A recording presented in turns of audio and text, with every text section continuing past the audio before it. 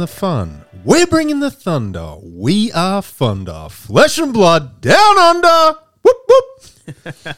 What's up, guys? Welcome. Mr. Foulkes. Thank you very much. It's a pleasure to be here. ProTour champ. UK national champ. Not anymore.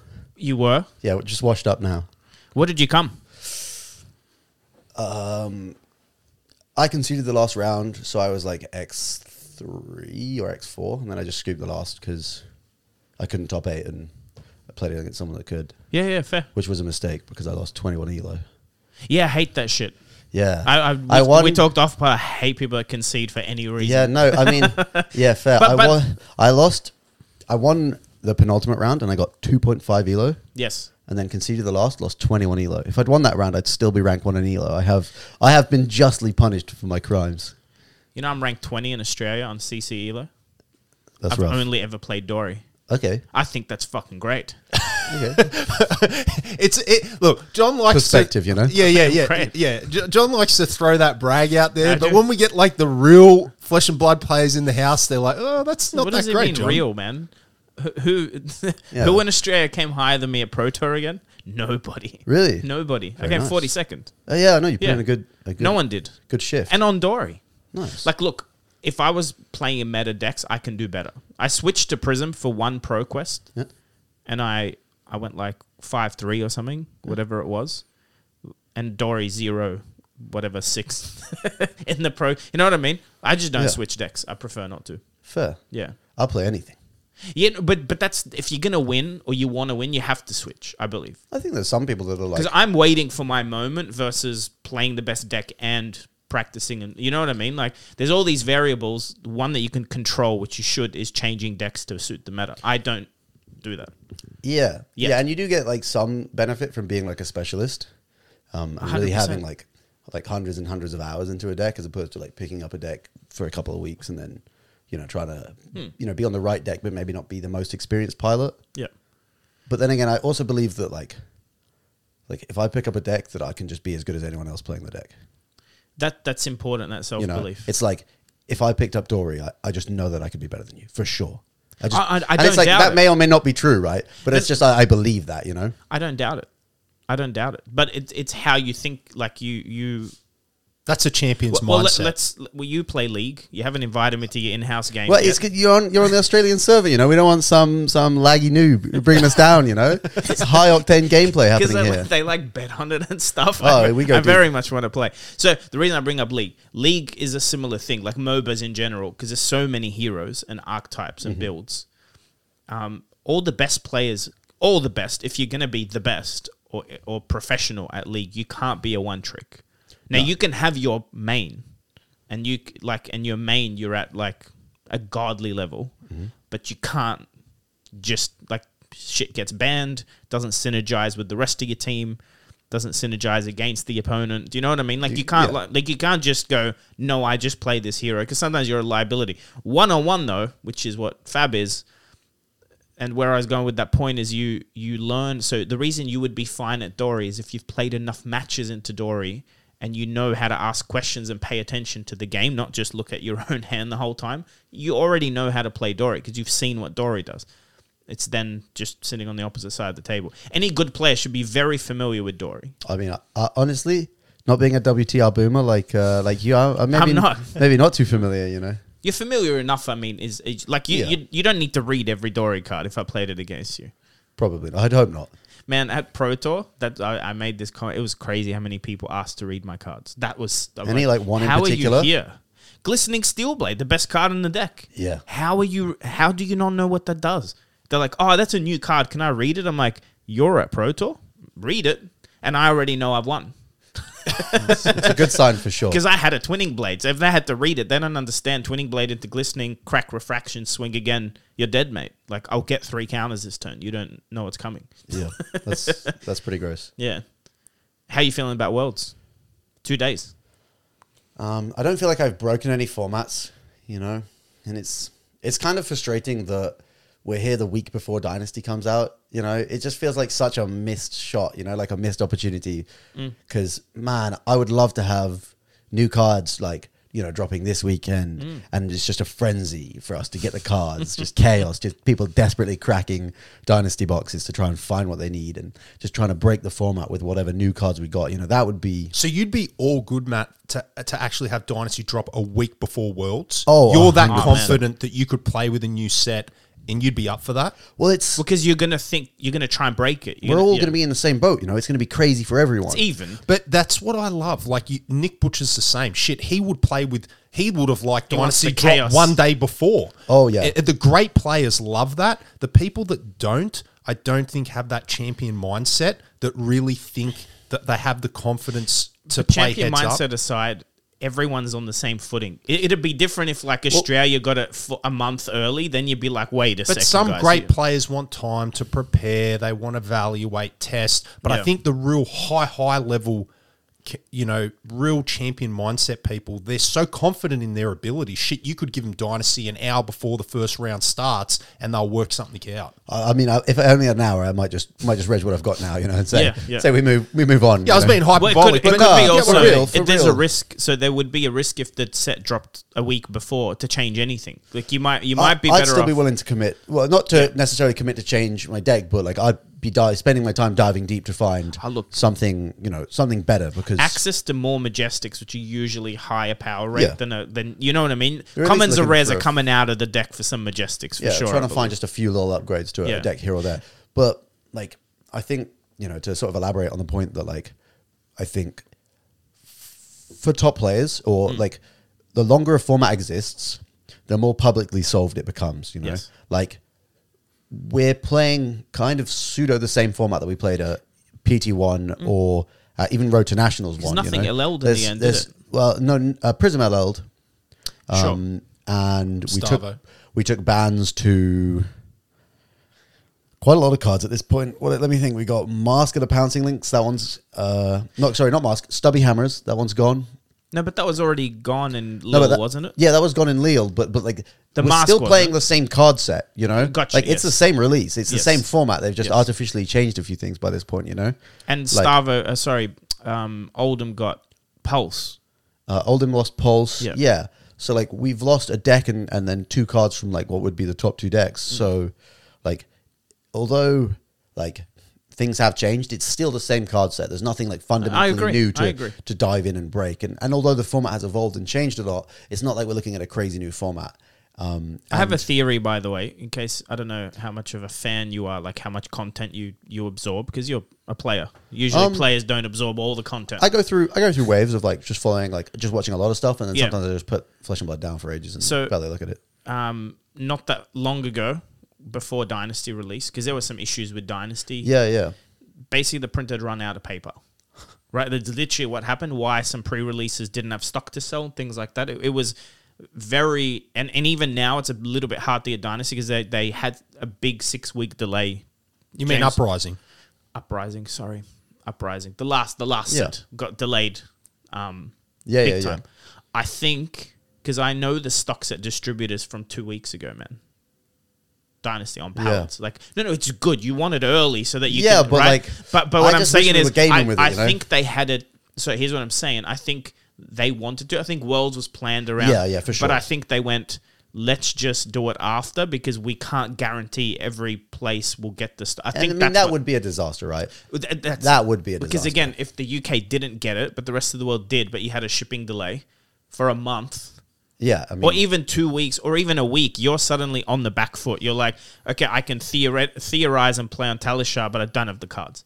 Yeah. And then to get the cards and, you know what I mean? yeah. You get here and you have to buy 30 boxes just to be able to play your deck. It's like, Yeah. it would be a logistical nightmare, Because but it feels like they could have. yeah. And I think they just, the time. They would have been cutting it really tight. I think so. And, there is a lot of people who don't necessarily have as much access to cards or resources for who, like, Yes. it would be really rough. to buy on weaker releases, Yeah, that's yeah. quite I mean, expensive. it's like if suddenly you need, suddenly Arachne's broken, you need 3 legendaries and a deck full of Majestics. And it's like, oh, yeah, that'll be $1,200 because Yeah. everyone in this city needs them. then I would So, be playing Worlds. It'd be... Just buy them or pay to win is fine. So it'd be different, but like it would just be so awesome to be able to dive deep into a new format at such high stakes because in a tournament like Worlds, where it's so top heavy, you know, like you want to be willing to take a risk to try and find that thing that really does change the format, you know? You don't just want to be showing up on, you know, whatever's been out there for months. Because at this point, you know, basically any player can maybe not fully nullify, but like come pretty close to equalizing like deck building advantage, because good deck lists exist out there in enough quantity that, like, you know, you can't bring a terrible deck if you just copy someone else's list, you know. Whereas, you know, you look at like Everfest released week 1, like, people are playing jank. people play terrible decks, and you know, because people don't really know what's good, what's bad, and people just bring awful decks. And then some guy brings Starvo, and then people are like, "Oh, we can just play Starvo." That's right. Everyone thought Starvo was crap, didn't they? There was a window that people thought it was crap. Yeah, I was in some servers with a bunch of Americans, and we had the Starvo deck from pre-release. I was on like the 27 Aura Prism build. Yes. From the moment they spoiled the zeros. I was like, I cut them out and imported the cards into TTS myself. I was like, from the really terrible like Google pictures that we had of them, the spoilers, and then I was like, I was smashing these Starvo players. They had like a big spreadsheet with all the results, and they're like, right, listen, we're gonna have to start ignoring Matt's data, because Matt's like 27-0 into these Starvos, and like no one else seems to be having those results. So maybe we should just ignore Matt's results as an anomaly. So like we kind of were already. That was kind of what the format ended up being, was you know, Starvo and Prism was like the top two. But like, what's been your favorite meta to date? I think probably that one. Yeah. Well, maybe I could just say the PT, but we didn't. I didn't really play a lot of the meta after the PT, but probably that first ProQuest meta, because like I just got to play so many ProQuests. I played 7 ProQuests in that season, and it was just so fun to be able to just play so many tournaments in that. And you know, you see the same people each week, and you're all kind of working and progressing your deck lists and learning. And I played Prism that whole ProQuest season, and man, that deck's so fun. You just get to really interact with the rules in like an interesting way, and there's so many timing windows and like small edges that like might not be obvious, but when you find them, they're really rewarding to play you with, you know. So I think that's probably my favorite meta. Like I'm actually sad to see Prism going. I don't think it has been a decent choice in a lot of metas, but in that one I really liked it. And like if they hadn't banned anything for PT1, I think I would have like if Starvo went completely untouched, I think I probably would have showed up playing Prism, which may have been a mistake. You know, maybe it was just play Starvo. That's all you can do to be correct. But I probably still would have showed up on Prism, because man, I really enjoyed playing that deck. I was playing a library in my Prism deck by the end of that format, like really committing for the Guardian matchup, and I don't know, it just felt so sweet. So sweet. It's very hard for Starvo to get rid of library. Yeah. If not impossible, right? Not completely impossible. They had a few yellows in there. Sideboard them in, or? They just had a couple of sideboard yellows. Like still, they got to find 2 and discard them. Yeah, they got the pulse, the candle hold, but they still got to throw them in the bin. Yeah, it's asking a lot. It's going to sit there, and they're going to try and kill you before you can get enough 5-card hands to win the game.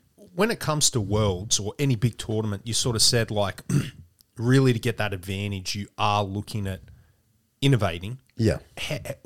What sort of like seems to be there's a balance between innovating to, you know, break it basically, but then also do you just bring what you know works? Like how much are you willing to push the envelope between bringing a deck that you know is going to perform, but everyone knows the deck, they know the side up mat and all the rest of it, then trying something new that may give you that edge, may get you those extra wins, or it could fall flat on your face. Like how close do you have to walk that tightrope in a meta that's been out for this long? I mean, in a meta that's been out for this long, it is a bit different. Like, you know, there's not a ton of stuff out there. And I'm sure maybe by Sunday I'm here saying I was wrong. There was so much, and I just was too blind. You know, I should have gone deeper. But like for World's meta, I don't think, you know, I'm not going to have read a deck that people are going to be like, oh my God, that's completely crazy. I have a... is this going to go out before Worlds? No. Okay, yeah. So Do you want it to? I mean, I was about to say what deck I'm playing. So No. Then more than likely next week. Okay, I'll be playing Icelander Okay, in the CC portion of Worlds, and in Blitz I'm between Kasai and Icelander in Blitz, and I'm really not locked one way or another on that one. I have to do some last minute testing over the next couple of days. That's what I need to work out. That's why I'm not coming for dinner tonight with you guys. I'm gonna go home and Yes, you are. No. Mate, we'll set you up a table to test. I got to go home and play some Blitz Icelander to see if I really do want to be playing that deck, or if I'm just going to go with old faithful Kasai. So walk me through that. Okay, like tonight or tomorrow, you're going to play those games. What is your method, right, to understand whether you're going to go Iceland or Kasai? What outcome are you looking for in those games to weight you in one of those decisions? What particularly, how are you going to structure it? What outcomes are you looking for? Like, what's going to make you tick the box? Or are you just getting reps in? Well, there's just a couple of holes in my knowledge that I wanted to fill, like a couple of matchups where I'm like, well, if this thing is true and, the assumptions I have are true, like, then, like, so to be specific, like, I want to play Icelander into Oldham in Blitz. We've been playing a ton of that matchup in CC, like a ton of that matchup, because I'm basically the Icelander beat stick that everyone in the house is playing a lot of Oldham, and they're all like, oh yeah, the Icelander matchup's great, so it's fine. And then I'm just beating everyone playing Icelander into Oldham, and they're like, oh, I don't know, they're like, oh, we'll try like this, try like that, try like this. They keep trying different plans, but like, I still seem to having a good amount of success with Icelander, which is why I really like that deck. But in Blitz, it's a little bit different. It's a little bit different. You can't take as long of a term approach on Icelander.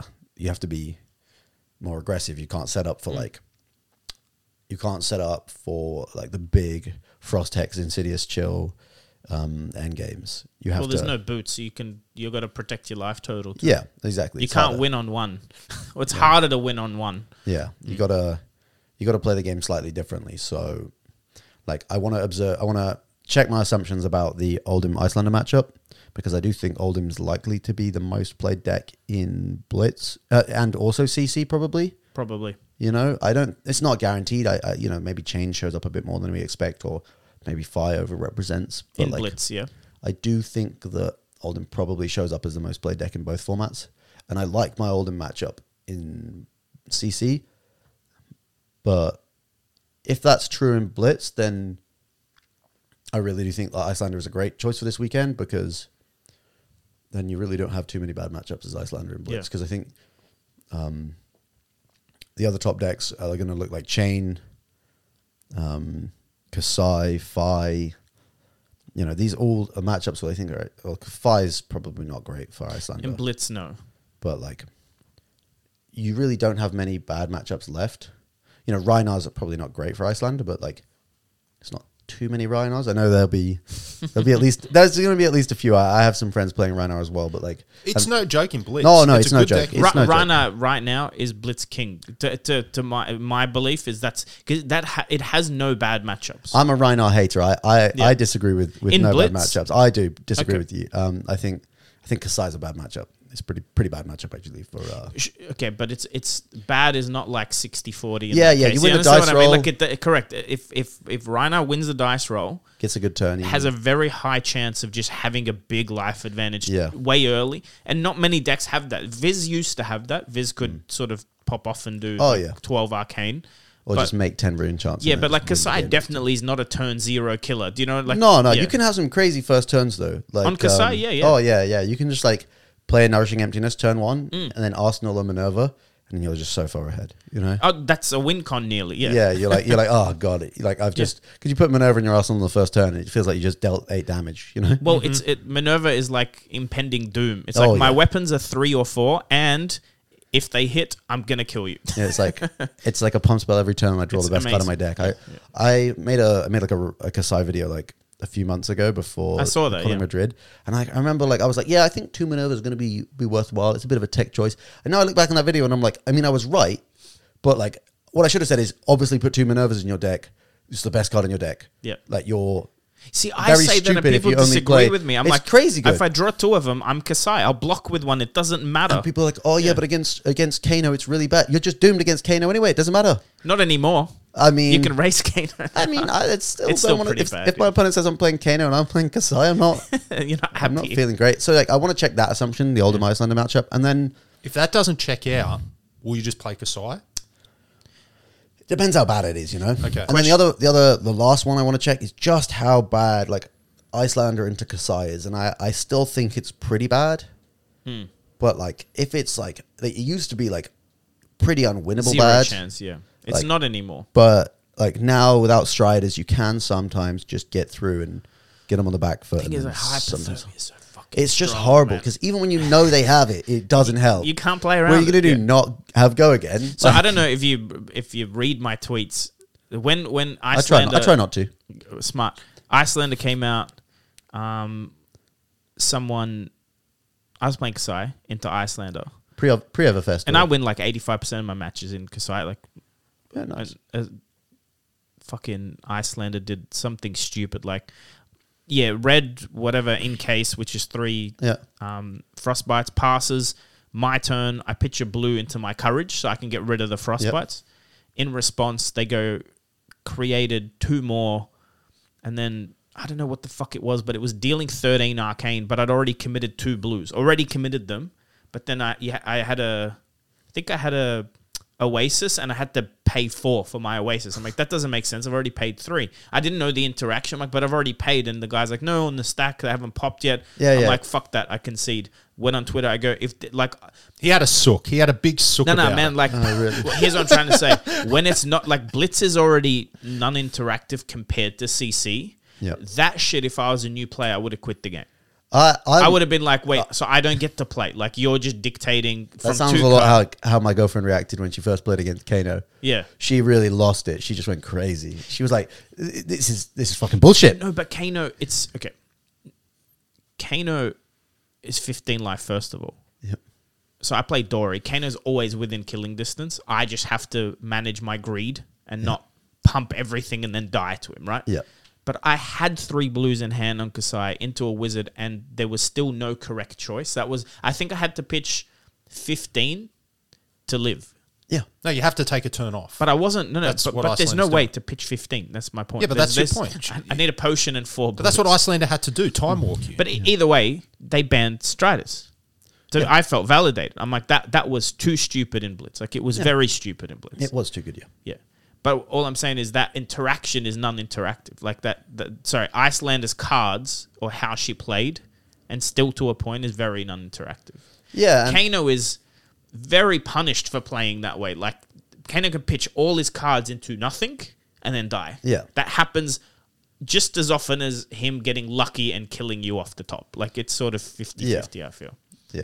But I don't know. I want to check just how bad a Kasai matchup is, and if it's not that, but if it's like really disastrous, like really unwinnable, then because I really don't mind any other matchup as Kasai. I really like my Oldham matchup. Really, really like it. I was about to ask, how do you feel about that? Yeah, I really like my Kasai into Oldham matchup. Because it's surprisingly fair because your boots always stop the hammer. Yeah, the hammer's Yeah. just free for you to deal with. Yeah. And you don't mind blocking with a card on Oh Kasai. yeah, if you're taking that like swing 2 block 2 swing 2 block 2 approach to the matchup, like you just grind them out. You There's just so much farm value, them, yeah. and then like it used to be before when all the Oldhams were playing fatigue. Like that's what everyone said. Oh, you just get fatigued as Kasai. Oh, you always get fatigued. There's nothing you can do. And like I'd worked on the matchup, and I was a lot more experienced with Kasai than most people. But fatigue is often a skill check for the person who's getting fatigued. And it's not necessarily easy to beat fatigue, but you have to understand because the fatigue player's kind of doing the exact same thing every single game, mostly. And you have to understand how to get yourself into endgame states where you can break that, you know? And so it's about developing and understanding every like edge you can find as Kasai.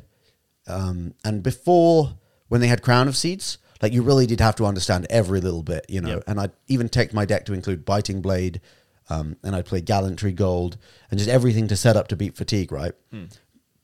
But then they take away Crown of Seeds, and the fatigue plan from Oldham is much, much worse now because it used to be that they could go Crown, Shield, and then that would cover the first 2. And then you'd play a Blade Runner or you play a Pump Spell. And then they'd either play a Defense Reaction or Earth React, and they'd still have... they could keep And you're just not making They could copper. keep their stuff floating without using cards from their deck, without having to block with any attacks or use any cards, right? And then they could they could defend without actually using cards, right? But now they actually have to just block with cards, and they have to commit their D-React first. They can't have this floating shield that just stays there and doesn't go away. And so I found now that when they try and fatigue you, you actually fatigue them. Like, I have heard this, yeah. Yeah, as long as you're willing to be patient and you don't just blow your load every single time, you just keep it chill. Just attack for another 2. And In a like, broad sense, yeah, what's the game plan? Like you're building 6 coppers, but not necessarily straight away popping off? Or? Well, there's a lot of nuance because when you flip your first Minerva, they should actually let the Minerva hit. They should just try and let the Minerva hit for like 1-3 times, basically. Yeah. And then it can be awkward because that's your best value is letting, Because if the Minerva sits there the whole game and they just try and stop Minerva from proccing, they will fatigue. They will fatigue because they just don't have that much block in their deck, and they have to just keep like giving you everything, and you'll just slowly take away all their armor, and then they'll just be left at the end of the game with nothing. So they need to let Minerva get off the board quickly, and then it's contextual, but you often don't proc the Minerva. You can fail to find. You don't have to put a Blood on Her Hands in your arsenal when Minerva procs. Yeah. How do you fail to find it? You look in your deck and you go, oh, I don't have one. I'll just. Can you do that? Yeah, it's a May, isn't it? No, I don't know if it says May, but you can always fail to find to search. Like it's not like you're not obliged to show them your deck and be like, I don't have one. You could just fail to find.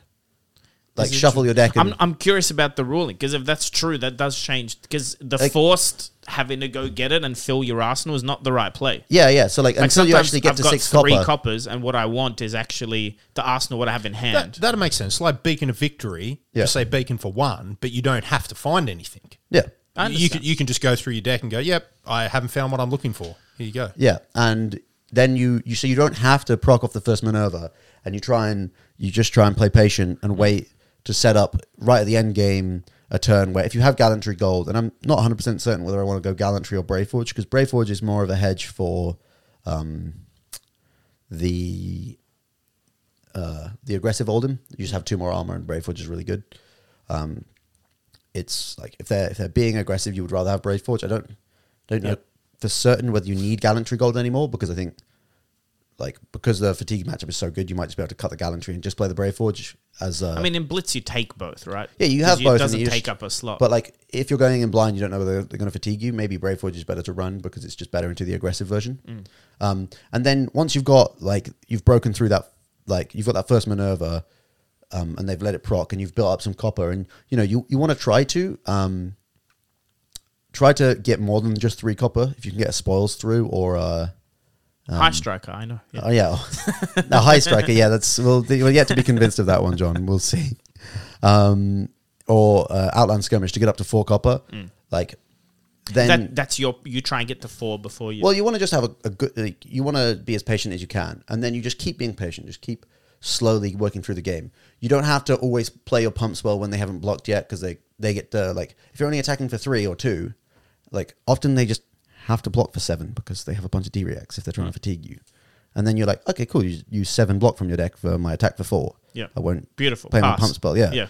And then you just got to keep being patient. Just keep being patient. And then keep, you attack, you have go again. Your deck actually just has so many go agains, even amongst the blues now. Yes. Because there's so many blue go again sources. Do you use Blade Flash? Not playing Blade Flash. Okay. Not playing Blade Flash. It's a terrible card. They did just spoil a new one that looks quite good. The blue one with piercing 1. I don't know if have you seen that one? Yeah, it's just 1 go again. It gains piercing, which I think is probably better than blue driving blade. Yeah.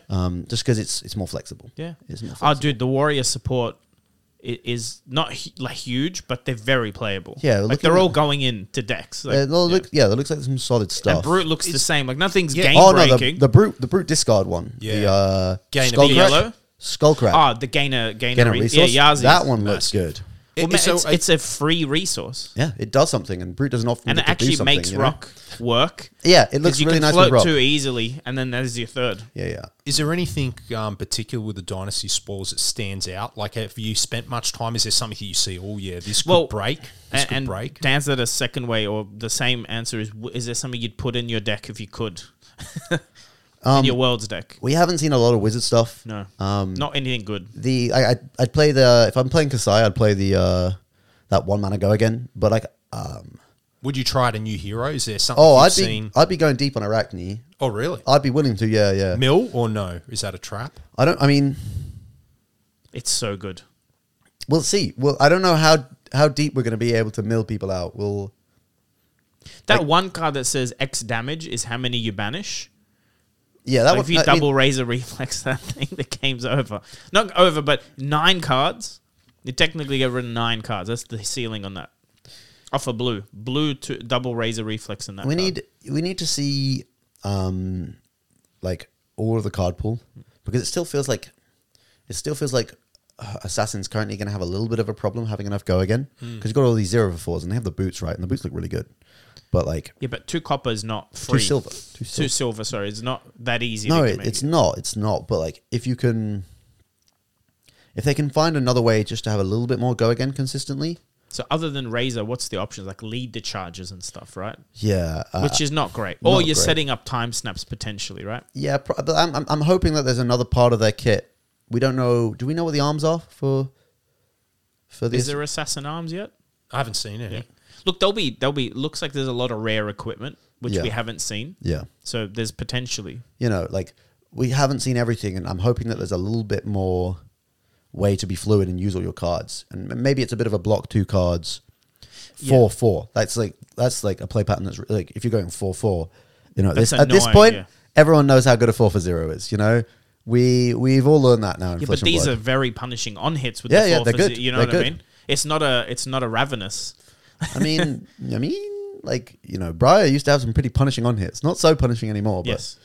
it used to be crazy. We've seen what lots of 4-0s with punishing on hits can do. Because I think people are missing. There's milling, sure, but there's people talking that have been testing on Talishar. It's people are conceding because you banish the top, and it turns out to be their blood in the hands or something, and it's their second one, and they know they can't win. You know what I mean? Like there's gonna be times where you hit a bolt and they banish Illumina, and they've already blocked with 1, and the whole deck has 1 left.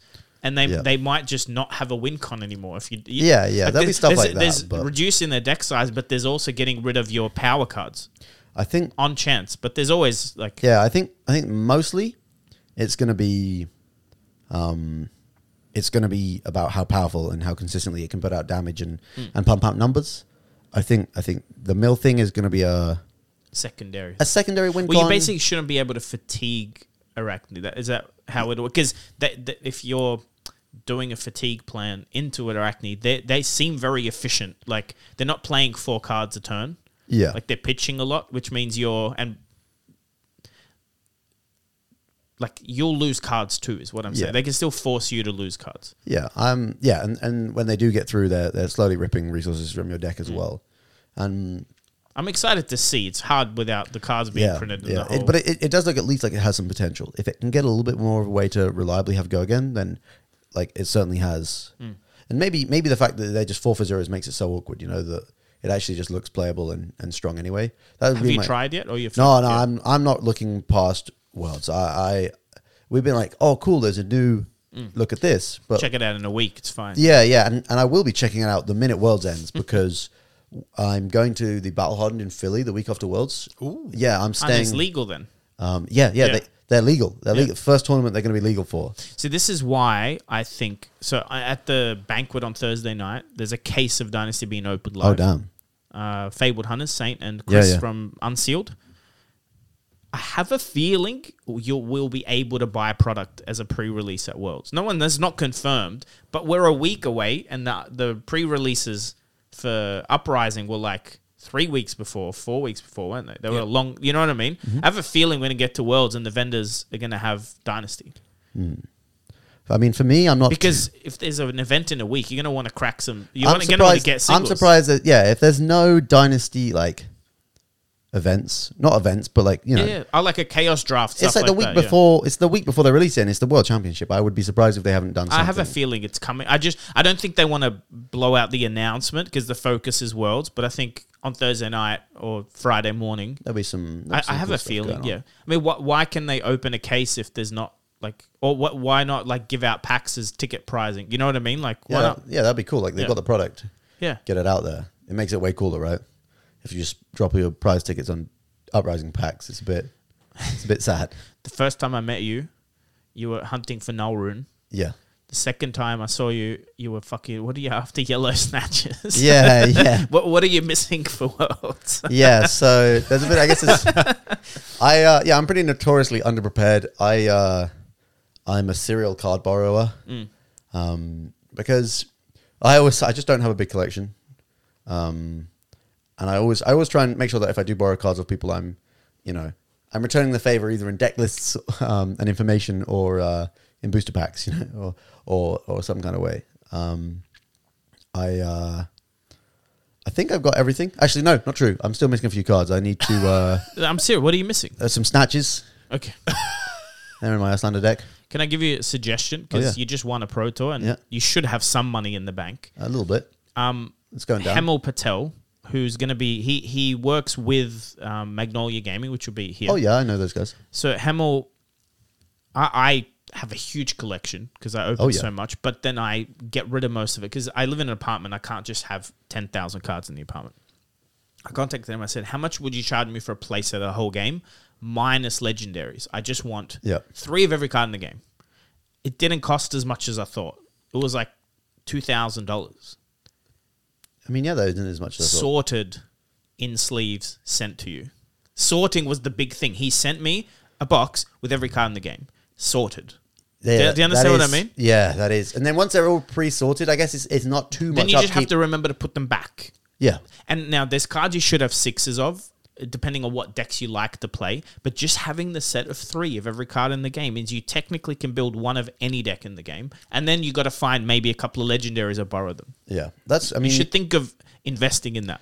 Yeah, I probably should. In a way, I kind of like the scramble, though, Like, I just love a bit of chaos, where you're like my issue running was around, the tournament's about to start, they're doing the player announcement, and I'm like, fucking snatches, yellow snatches. Yeah, like, oh God, have you got to, like, I'm trying to think. I've definitely had some crazy ones where I just you're like, sit down for the player meeting, you're like, well, I didn't find these, and you just cross them off your deck list, You're like, that's how it goes sometimes. How do people like you win a Pro Tour? That's just, like, I don't know, But you're so focused on your one job of winning that everything else is just. I just struggle a lot with ADHD. Look, the other thing, story behind which it, I came up with the idea for Arsenal Pass actually, but nothing ever happened with it. Realistically, a player of your level should have a sponsor single store that you can ring up and go, I need these cards or this deck, and they just get them for you. Well, like borrow off like if you knew there's a person. When I say sponsor, it doesn't have to be monetary. Like they can just be. They give you sleeves to play with that say Magnolia Gaming or whatever, and that's what you play. But then anytime you need a card at any event, they get them to you a week before. And you just return them when you're done. Well, I've had offers to join like a few teams or like work with some teams or organizations or stuff. And I've always been pretty hesitant because like I don't know, I don't want to just be I hate like people rocking up in team jerseys, Like everyone gets their own team jersey, and it's not your style. It's not my style. I'm just chilling. I just show up to the tournament. I play my games. Wearing a nice pink collared shirt, and then you come. It comes with a lot of obligations and yes. and like you have a boss. Yeah, I try and explain that to people. Sometimes having a sponsor means a boss. Like you have to post a video. You have to say something. Yeah, and I'm really bad with obligations. There's a reason I've been unemployed for the last 7 years. Like I just try and play my games, just that's it. And like, I do have like a lot of good friends that do have collections. Good. And like to an extent that is the same thing almost. Like one of my friends runs a store, and I'm always happy to. I'll always give him my deck list. If he wants it, you got it. Because at the same time, he's always like, if I need cards, he's got me. And to be fair, like most of the time, it's my fault that I'm scrambling. Like people would have lent me the cards if it wasn't like the banquet the night before. Yeah, it's like, hey bro, you got any of this really obscure card to put in my deck? Yeah. So the story from PT2 was they only let us into the banquet at the end. Yeah. It was super annoying. They made everyone register. They sent out an email like the week before, and if you didn't register, then you couldn't get in. And I was like, sure. I show up with my girlfriend on Friday night. She's really excited to go to this thing. It was like all exciting. They got like all the ProTour and James White and everything laid out and loads of food. And they're like, oh no, you can't come in. You didn't sign up. I'm like, I'm registered for the ProTour. Why? So they didn't let the winner in the building. Yeah, exactly. I'm like, it wasn't the thing. It wasn't just us. It was like, there was like Tarek Patel, his girlfriend, and like loads of people. And I was like, okay, there was a mess up. Just let us in. There's like 50 of us. It's clearly it's not on us if it happened to 50 people that want to come. There's miscommunication. Yeah, like, and if the food is a little short because there was a mess up with the reg, that's a smaller problem than like. By the way, they weren't short on food. No, I know. Yeah. I know, because we went in and absolutely raided the dessert tables. Yeah. We hit hard. I had like 10 desserts because I was like, I got to get my money's worth. But there was here. heaps of food. Yeah. And like, it just was I like, think that's partially maybe like LSS could have easily gone, here's the players registered, like at least the Pro Tour players. Yeah. Like I understand if you're not putting every person that bought a ticket, but come on, Pro Tour player list should go straight to the banquet. People go, we Yeah, have at it least, was- I know. So was- you're not officially in a team now? That's what you're saying? I'm not really officially in a team. I just play with a lot of people. I try not to have like a really like closed group. Like I'll talk to a lot of people and like I don't play it super secretive. Like some people are like they just lock all the information down. You know, they won't speak to anyone about it.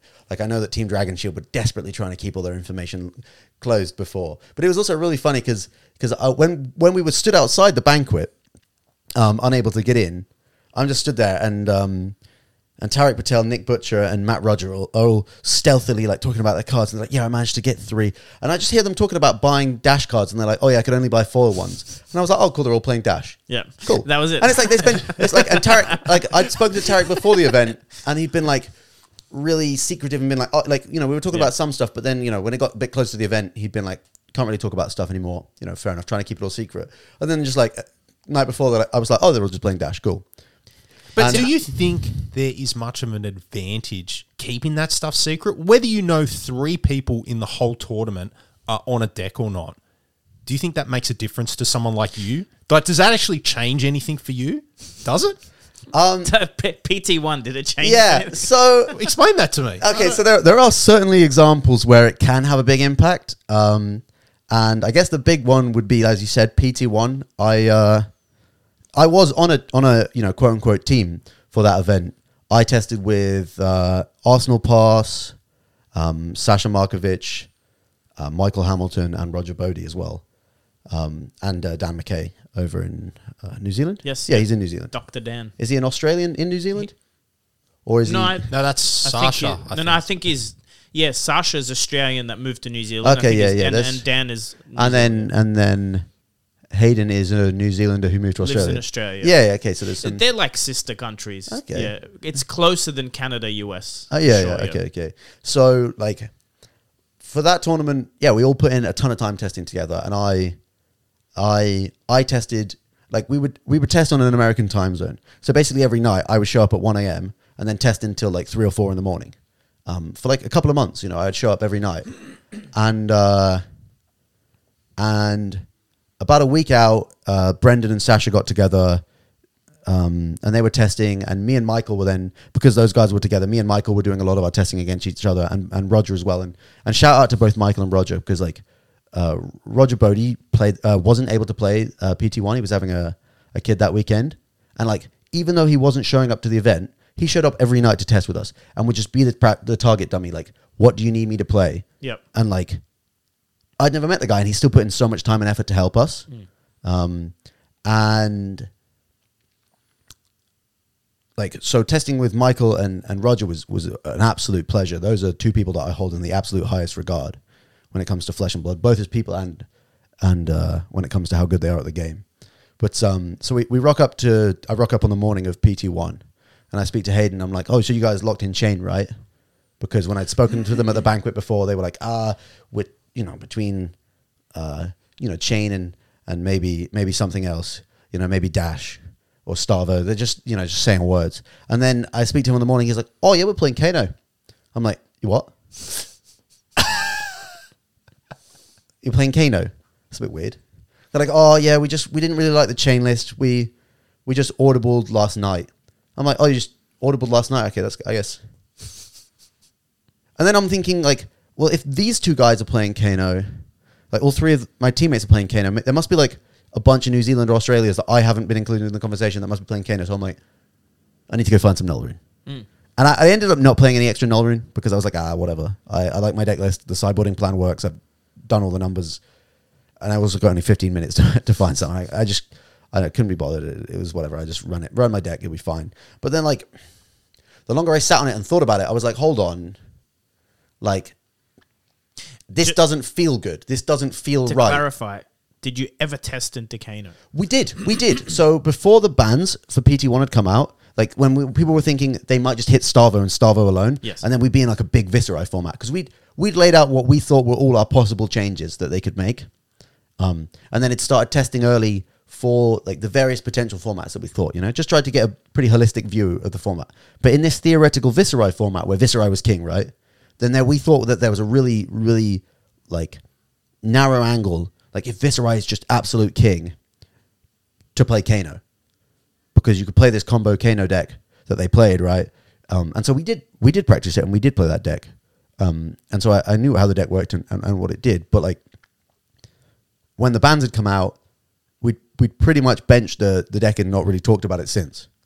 And so when they show up on the day and say, "Oh, we're playing Kano," I'm like, that's really weird. So it sits with me for a little while, and then I'm like, people kept asking me, because I wasn't really fussed at first. I was like, that's just weird, But like then people kept being like, "Are you not like upset that they just didn't tell you that they were playing Kano?" I was like, yeah, I guess I would have liked if they'd told me last night and didn't find out on the morning of. But like, and then the more I thought about it, I was like, yeah, actually, it doesn't really make a lot of sense. I do feel kind of like they just farmed me for my time. And then the other team members didn't know either. So no, Roger and Michael, who'd put in tons of time, and we had we'd built a really, really good chain list, Like we were basically 3 cards off of Pablo Pintor's list that won the PT. We had like the Belittles, the Tomes, like we had a really, really, really good deck list. And it was like, if they hadn't played Kano and they'd ended up plus playing Chain, like, because what actually, when they talk about it, they talk about, their genius breakout deck of the tournament, right? They talk about how they moved onto the deck about a week before. They didn't audible to the night before like they told me on the day, right? That was just another lie. They would have just got to play mine and Michael's chain list, which we put loads of time and effort into. So they would have just taken our time and resources, and Rogers, by the way, who put his time into preparing for the tournament, even when he wasn't playing. Nothing in it for him, yeah. Like they just basically took all of our time for free because they were like, it's fine. And like when I'd asked Brendan Patrick about it after I kept like politely asking, can we talk about what happened at PT1? I want to discuss our testing process, right? Because we hadn't like technically fallen out by this point, and like, I'm just like, and they just kept blanking me. I was like, I just like to do a sort of a debrief, mostly because I just wanted to be like, guys, what happened? Like, what the hell? And they just kept dodging me. And then I really was like, actually, no, this isn't okay. When I looked at the Kano channel in our testing Discord, right? They just deleted all the information. What? Leading up to the event? Yeah. So you couldn't go back and see the list or... Yeah. Like, so it changed from being like we just didn't tell them to we actively hid information from our own teammates to gain an edge. And I'm like, okay, now I'm pissed. Yep. Now it changed. That for me, that was where the line was like, okay, now it's something different. And I'm like, I don't feel happy with how they acted anymore, and I don't feel like it wasn't just a passive thing where they kind of just didn't tell us. You're saying the list was never on the list, like that deck was not on the list that you would like. You had the list. Sorry, you had a Kano deck built as a team. You knew about it. Yeah, but it was not on the possible choices anyone was going to play. Not in the... Because I'm assuming your sideboard would have looked different if you knew 3 people were going to be on Kano. Or possibly. I mean, I might have included an extra null rune, but I even remember like Hayden even gave me a bit of attitude when I said I might go find an extra piece of null rune.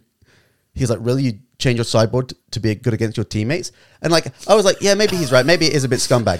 When is it? Like he said that on the and I was like, yeah, maybe he's right. Maybe I am being a bit scumbag by changing my sideboard to do it for my teammates. But now I think about it, I'm like, what the hell?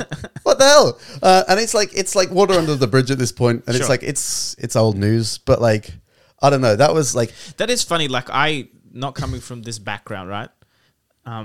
The most competitive background I had was I used to be the Oceanic admin for Rainbow Six Siege. Okay, sure. Right? The cheating is very fucking on the nose in that game. Like, when it's cheating, like, there's no... Just hacking? Yeah, like, there's no... I guess you could find a glitch, but it's still considered cheating. Yeah. You just get outright banned. But there's not much of this, like, secret sauce. Yeah, yeah. Like card games have like secrets, while Yeah. shooting games are more like you aim for the head. Who can aim for the head better? Like, Yeah. that's the real. Maybe Rainbow Six Siege has some nuances. Yeah, but there's less, but it's less of an information edge. yeah, like teams aren't hiding info. They skirmish. Maybe they won't show you their exact plan, but they're not lying. Yeah. Like everyone knows everyone's pretending and their real source is going to happen Yeah, during the tournament. there's, like, but in development. card games, like if you're in a close team, that's malicious Yeah, because it's time. You're not your beef or your issue isn't with them changing decks last minute. No, that's It's fine. the amount of time you spent like wasting time. yeah. It's that they Which you could have basically just spent got all the testing value into of my Kano time. or not making a chain list, which you were never going to play. But they also got access to, and it's like, But they knew exactly what you were playing. yeah. That's where I Even like the night before, I was like, oh, I can go through all the sideboard with you, and like, because they weren't really like, they didn't seem too like confident on where they were with chain, and I was like, oh no, I really like our list. I think we've got it really nailed. I can go through all like the changes we've made and what we've discussed and like the sideboarding and stuff. They were like, oh yeah, maybe I'll get back to you on that later, and like, it's So just in hindsight, you knew something was up. I didn't really. No, I don't think I did. And even when like I first found out there were Kano, I he didn't really. seems very focused on him. Like you're not even remembering to get the cards till the day before. Well, I you're just- like, yeah, I was just like, because they didn't seem like too confident and locked, and I just wanted to make sure that they felt good because like they were my teammates. I wanted everyone to do good, right? And then it was like it kind of when it even happened. Like I said, I didn't even realize that I'd kind of been played, and then like it was only after like everything happened, and I like eventually I got to speak to them about it, and like they weren't even really sorry. They were like, "Oh yeah, we just thought that if you knew and other people knew, it could like get out, and then like if people found out that we were playing Kano, it would really reduce our edge, And the line that killed me, that absolutely killed me, is like they were like, "Oh yeah, we just didn't think it would be game theory optimal to tell you." That was actually what they said, and I'm just like, "Oh wow, okay." when you say they said it in unison. I mean, I don't want to like. Sorry, I'm trying to picture. I don't want to pin it on a specific person, but like because they're all it's all of their actions. It wasn't like there's one bad guy here. Here's the thing, and maybe we should all chime in on this one because I'm legit confused. Yep. I'm in a couple of testing, like Facebook groups. Sure. I don't test with anyone because it's a 1v1 game. So if I want to test, I'd rather test in my head and at armories. I know people may not call that testing, but well, here's what I'm trying to say. Why have a team of 6 if you're all vying for the same prize? Like like if you're a boxer and it's a 1v1 sport, your sparring partners aren't the person you're fighting. Ever. Yeah. Do you get what I mean? Like Sure. So what's this? Why test if you're all going to the tournament? Doesn't it make more sense that you test with people that don't have a horse in the race? Well, Or is it always going to be the same people? That's why. The thing is about like, and it's especially true for like newer formats and for PT2. After that, I was kind of soured for like being in a closed group. Because I was just like, that kind of feels, I had a bad experience with it, right? But like, so for PT2, I kind of just did my own thing. I played basically on Talishar on my own. And you did very fucking well, by the way. Yeah, it was all right. But like, if you test on your own, you can't actually do everything on your own. And there's just no way you can because there's so many matchups and so many decks and so many things that you can't, you just have to just accept what like the group think is on everything. And that's actually one of the things in Flesh and Blood that I think I've been good at is not just accepting what the group think is about things. Like people just believe something to be true, like because they heard it on a podcast or something, and then the whole community just believes it, and it just like kind of is considered true. And then when you actually test some of the assumptions that people have, you're like, oh, it's not true. People just accepted that this was true at some point, and then. Since we've talked about Arsenal Pass, love you, Hayden, and I'll pass you in a sec. But all I wanted to say was, I remember listening to a Arsenal Pass guide, or them saying like, "This is the way to do something." I'm like, wait, that doesn't sound right. But then I'm like, wait, is that them big brain saying that so that the masses do that? Because they're not doing it. Like, why would they, as competitive players, give the best source on the open podcast? For sure. Do you understand what I'm saying? They I immediately definitely- got that. I don't. By the way. You don't need to give you like you got to be a YouTuber, content creator, entertainer separate to a pro player. Like you can't just I agree. put your deck out. They there, need right? to like you there is a line to walk. But like I remember it was before UK Nationals, right? Like the week before UK Nationals last year, someone played. It was like a bit of a disaster. Someone like me and Tarek had been working on this deck, this Cheerios Briar deck, like and trying to keep it really close to our chest. And like I'd still needed to get in tons of games against people because like my Nationals was coming up first, and Tarek wasn't even planning on playing his Nationals, right? And we were trying to keep it secret. And there's more shindiggery here. I love that the testing skullduggery occurs. That's where the drama is. Yeah, and so like we were trying to keep this list pretty close to our chest, but like I needed to get games in against people. So like I try and get people to swear to secrecy before we play. I'd be like, listen, I'm happy if you play this in your Nationals in a couple of weeks' time, right? But we're trying to keep it secret, like because like as soon as you play that Briar deck with someone, you just smash them, and people found answers to how to beat that Briar deck later on, but like. For the uninitiated, for the unprepared, you just got rolled. Like it would be really awkward because if I tried to play games with like random people, you just murder them like 3 games in a row, and then they'd be like, "Oh, any chance I could get that lit?" And you just you delete the game and delete your deck and just like disappear off into the night, because it was just like it didn't take long for people to like. I remember like the classic was like you play against someone and they'd be like, "Oh man, you did 16 damage without pitching a card. That's really lucky a hand." And then you just do it 5 times in a row again, and they'd be like, "Hold on, something's happening here." But so like the list got passed to someone that played it and then top forward a battle hardened, I think it was, or they were called something else back then. I don't remember. Maybe they were called ProQuests or yeah, there was they got I think Brendan Patrick also top forward playing like an Earth Briar deck. And I remember that week on the Arsenal Pass podcast, I'm driving up to my Nationals listening to this podcast where I'm planning to play this Briar deck, right? And I'm just like I'm waiting for them to talk about this Briar deck, right? Because at some point they're going to talk about him making the top 4, and then I'm like, please don't tell everyone my Briar deck's absolutely absurd. Like, please. And like they brushed over it and they were like, oh yeah, looked like they had some interesting cards, and then they go on to talk about his deck, and I'm like, thank God they don't just be like this. That's because they were probably still planning to play it, right? Well, I don't know how much they knew at that point, but like because they aren't all knowing, all seeing, all, No. they're humans, and like I might have, I'm faulting them here, but like today, but like they're still reasonable guys, and I'm very good players and really solid players, but they don't know everything. Everyone has blind spots. That's like I said, you need. Yes.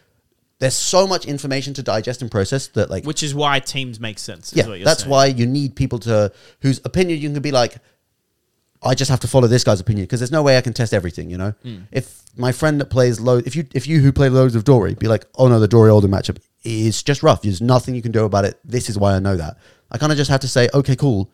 You're gonna have more information than me, and I need to accept that, and that saves me so much time and energy. In finding it out. Yeah. I think to touch on to, like you say, teams. Why teams? Do a team. Come on. A big team. A big reason, right, comes from Magic. Okay, I was around when these big, they called them super teams, Channel Fireball, Pantheon, and these huge teams. Now, that wasn't just all about sharing information. The way Magic was structured when it came to taking care of your teammates. See, you said, why would you want to do this in a one-on-one game? Exactly. Yeah. Why would you want to do this in a one-on-one sport? Why would you want to go into a big tournament with 20 of your teammates when you can possibly compete against each other? These teams took care of each other, John. Okay, they scoop to each other. Still, in Fab, they're just not as big. You can't do it in Fab as much because there's no IDing. Yeah, there's no intentional drawing. You can to a certain extent, but not like Magic. Magic, you could really manipulate things, and these big teams did. They did. Okay, that's what it was all about, first and foremost. So that's where a lot of the history comes from, and I think the way how James White has. There's no IDs in Fab. I think if you could get points from a draw in Fab, you'd see more draws. God, we'd see big super teams. Is that? Come on, Matt. That's kind of true. No, there's pluses and minuses to there being draws. Well, now the draws are like worse than a loss, right? Because draws just feel fucking terrible in Fab. But then people use them as punishments. I fucking hate drawing in Flesh and Blood. Oh my God. I drew myself out of the Battle Hardened last weekend. And I took a draw in UK Nationals as well. And it's like when you take a draw in a game that like given like one more turn cycle you would have won, it just feels so disastrously terrible. It's just so abhorrent because you're like, oh my God. And especially when draws give elo, because it's like, when I have, I just have really high elo, right? If someone draws against me, they get more elo than I would get for winning. You know, like they farm me for like 15 elo. Like if we draw. What's weird to me is, so you're playing, let's say Oldham into Viz. Yep. The Viz is on 1 life, Oldham's on 14. Yeah. And the Viz has 4 cards left. Yep. And then the time runs out. Yeah. And then they do a draw. I mean, you're like, there is no world where the Viz wins. Yeah. So why are we drawing? Like, why isn't there a judge checking game state and going? I mean, they can't just assign a win, right? But if that's the case, like, look, first of all, there's this whole thing, and I'm guilty of it. I've never done it, but I hate playing into Oldham. So if you're like fatiguing me and we're getting close to time, I'm very tempted to just let it draw because I feel like I fucking hate your deck, right? But you're clearly winning. That's the only reason I want to punish you for it. Like, what's even the solution there? You're supposed to call time on people early? Like, this, like, slow play is such a really... People act like it's binary and that, like, oh, if your opponent's playing slow, just call a judge. But, like, judging in slow play is actually so impossibly difficult to judge because judges have so much going on. You know, they got calls all around. They can't just sit there and watch. And, you know, if there is a judge watching you for slow play, your opponent's just going to play a bit quicker. And even if they're doing it on purpose or not, like... The judge can't sit around for the whole time just to make sure that your Oldham mirror is played quickly. And there's a lot of matchups in Flesh and Blood where what would be considered by a judge a reasonable pace of play is slow. Is not fast enough for you to finish the matchup. You know, if you're taking a minute to think about and play out your turn, each turn cycle, like, and you're playing an Oldham mirror, that's not it. Like, we're not getting it done here, you know? Like, we need to be slamming, you know? We need to just boom, boom, boom. We need to both be playing, like, almost unreasonably quickly to get the job done. Like you could play at a pace that a judge could never give you a slow play warning for, and it still wouldn't be quick enough to finish the game.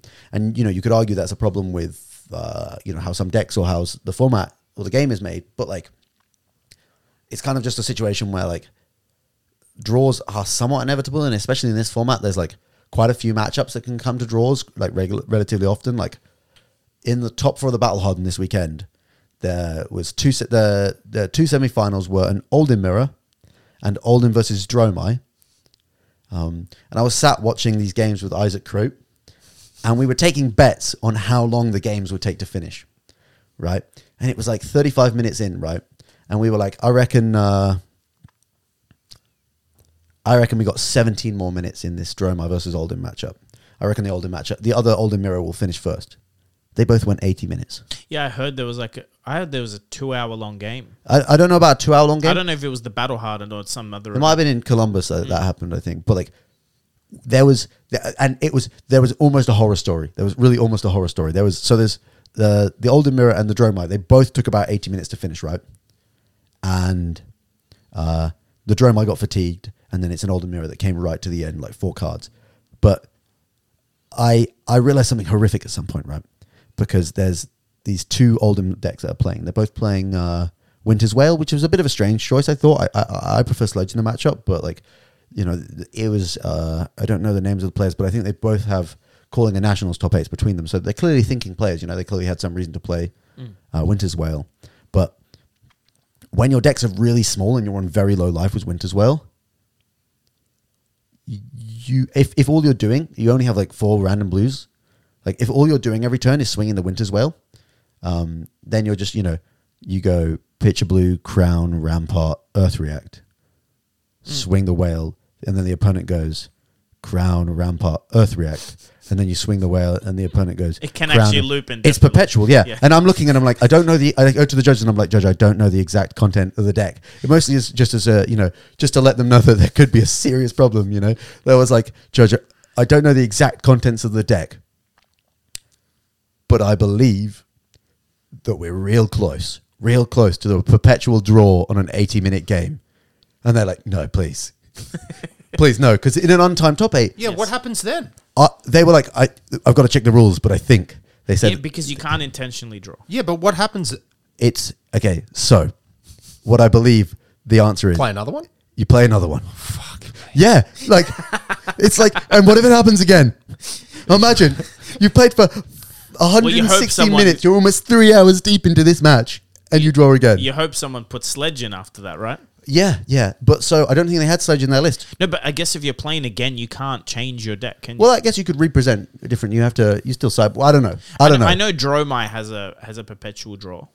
If Dromai mirror, Yeah. and you only have invokes, Yeah. It can be tough. because there's no weapon. If you've got Well, no there's ash. not If tough. you've got no ash, yeah. No, it's not about that. If my turn 1 is 4 invokes, I Arsenal pass, draw an invoke. Your turn 1, do the same, because you can't pitch into anything, right? Because there's no weapon, there's nothing to pitch into to create ash. That's good. That's true. So yeah. if you both draw 5 invokes in a row, there's no. Oh yeah, I guess you have Mage Master boots as well. But if you don't play, if you just have Who a, plays that? I think it's usually Phantasmal. oh, Right? I think a lot of people play Mage Master boots Yeah? tome. People have Okay. that. People have that in their deck. But like, you're right. That Yeah, it could happen. It's possible. It's Yeah, crazy. that's hilarious. You just like turn 2, you like show your hand, and So they show theirs, and you're like, saw all this right. happen. It was Bolton into Dromite. Okay, But yeah. They both decked each other out. They had 2 cards left. The Dromite had 2 invokes, no Ash. Ash. And why couldn't the Bolton? They had Well, the sword that does no Raiden. damage and 2 cards that Yeah, they showed Raiden. nothing. Yeah, Yeah. that's brilliant. it's hilarious. And it ended up that one player still had a pummel in his deck. Okay. And it turned out that actually he shouldn't have gone for the pummel because he had to like block with one of his earth cards, I think, to just survive to be able to get the pummel off. And then the opponent knew he had the pummel, so overblocked to play around it. And then he didn't have an earth card, so he couldn't do the loop and then lost because of it. Yes. So it should actually have gone to a perpetual loop, I believe. But because Someone got greedy. Well, I think to be fair, he was just looking for the win. He was looking to try and find the win, right? And you can't really fault someone for not wanting to draw. Yeah. Yeah, and if you keep think you can blocking find the win, I think you want to try and play for the win, right? I can't fault him for that. But but that it's late, like you've seen it's the pummel crazy get that like pitched. you can play an 80-minute game and it draws and then you play it again. You know, like That's wild. yeah, that's wild. The thing is, the game's so new that these things, when they happen, then rules will be changed. Yeah, You hope maybe even this podcast, I'll link it to someone at LSS to like think about that as maybe think about how the rules work. Yeah, and it's like Because a judge should be able to enforce a rule, even if it says in that scenario where there's a perpetual loop, the judge should be able to force a draw. because it was getting to the point right where like But wait, what happens? So what happens? It's you're in the top 4. yeah.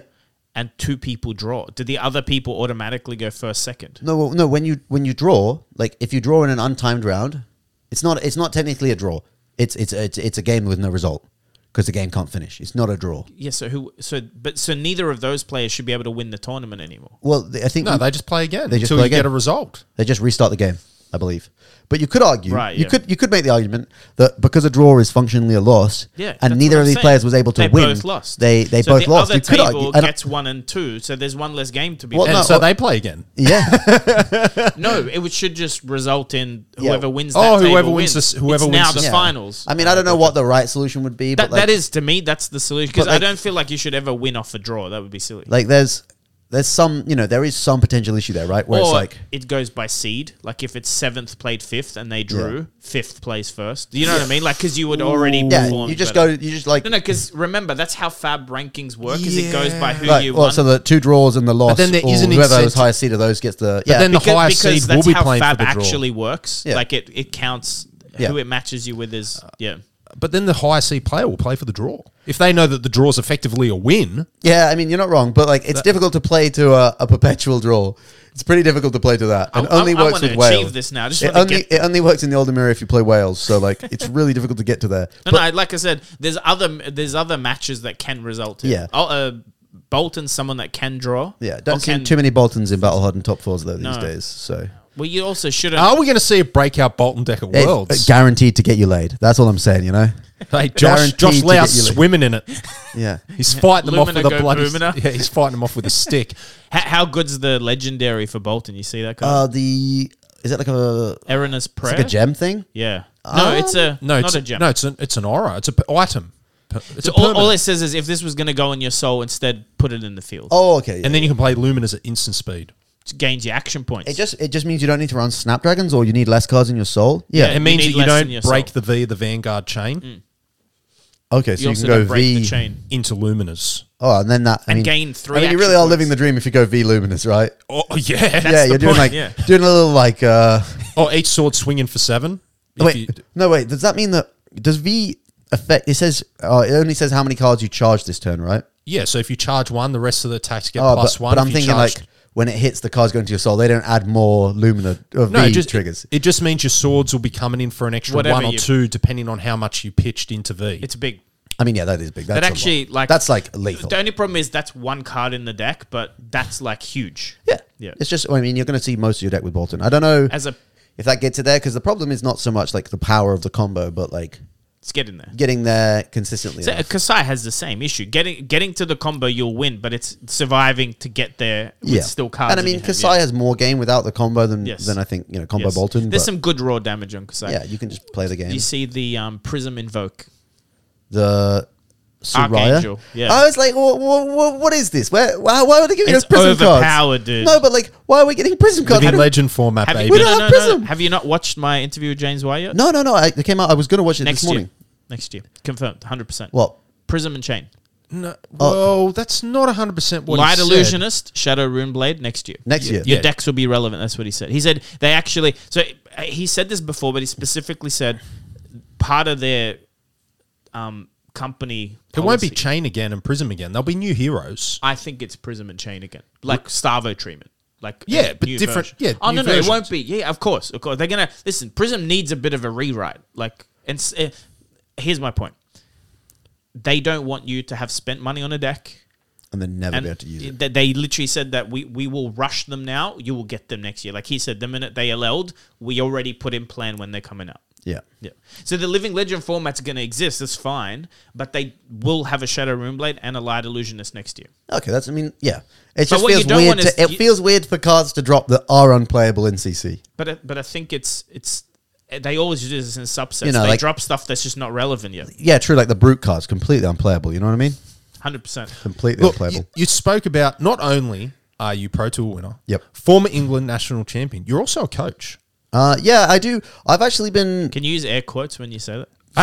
Hey, I'm telling you, biggest testimonial here. Okay, Matt did help me prepare somewhat for our nationals and confidence, because something you said right at the start, you looked at John in the eye and you said, if I play Dory, I'm beating you. No matter how good you are at the deck, give me like a week. But that's what I mean, like mindset. And one thing you challenged me on is because I'm like, no, I want to play Bolt and I want to play Reiner. And you're just like, right, Timmy, fuck that off. You need to play Briar. And I'm like, I can't do it, Matt. I've never played a Runeblade. I don't have the brain for it. I've got no reps in. I've only got 2 weeks. And you're like, no, you can fucking do it. You're doing it. This is the better choice. Back yourself. Learn the deck. And I went 3-0 in the first 3 rounds. You did? And I legit had, didn't think that was possible. And I beat, all the players I beat were better than me on paper, but I beat them with that confidence.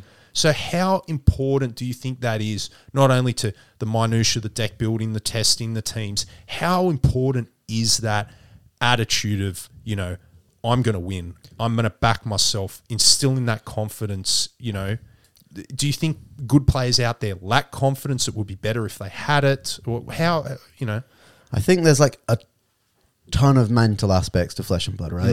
Like there's a ton of aspects of like mindset that are really difficult to work on, and like really like having the best possible mindset like changes completely how you're going to do in events, because it's not just like confidence, right? You also have to be able to deal with a lot of pressure in high stakes situations. You need to be motivated and focused to prepare enough. You need to be able to avoid distractions, and you need to be able to cut away the things that aren't relevant when you know that they're not. You need to have good networking skills. You need to have good players around you who can also help you.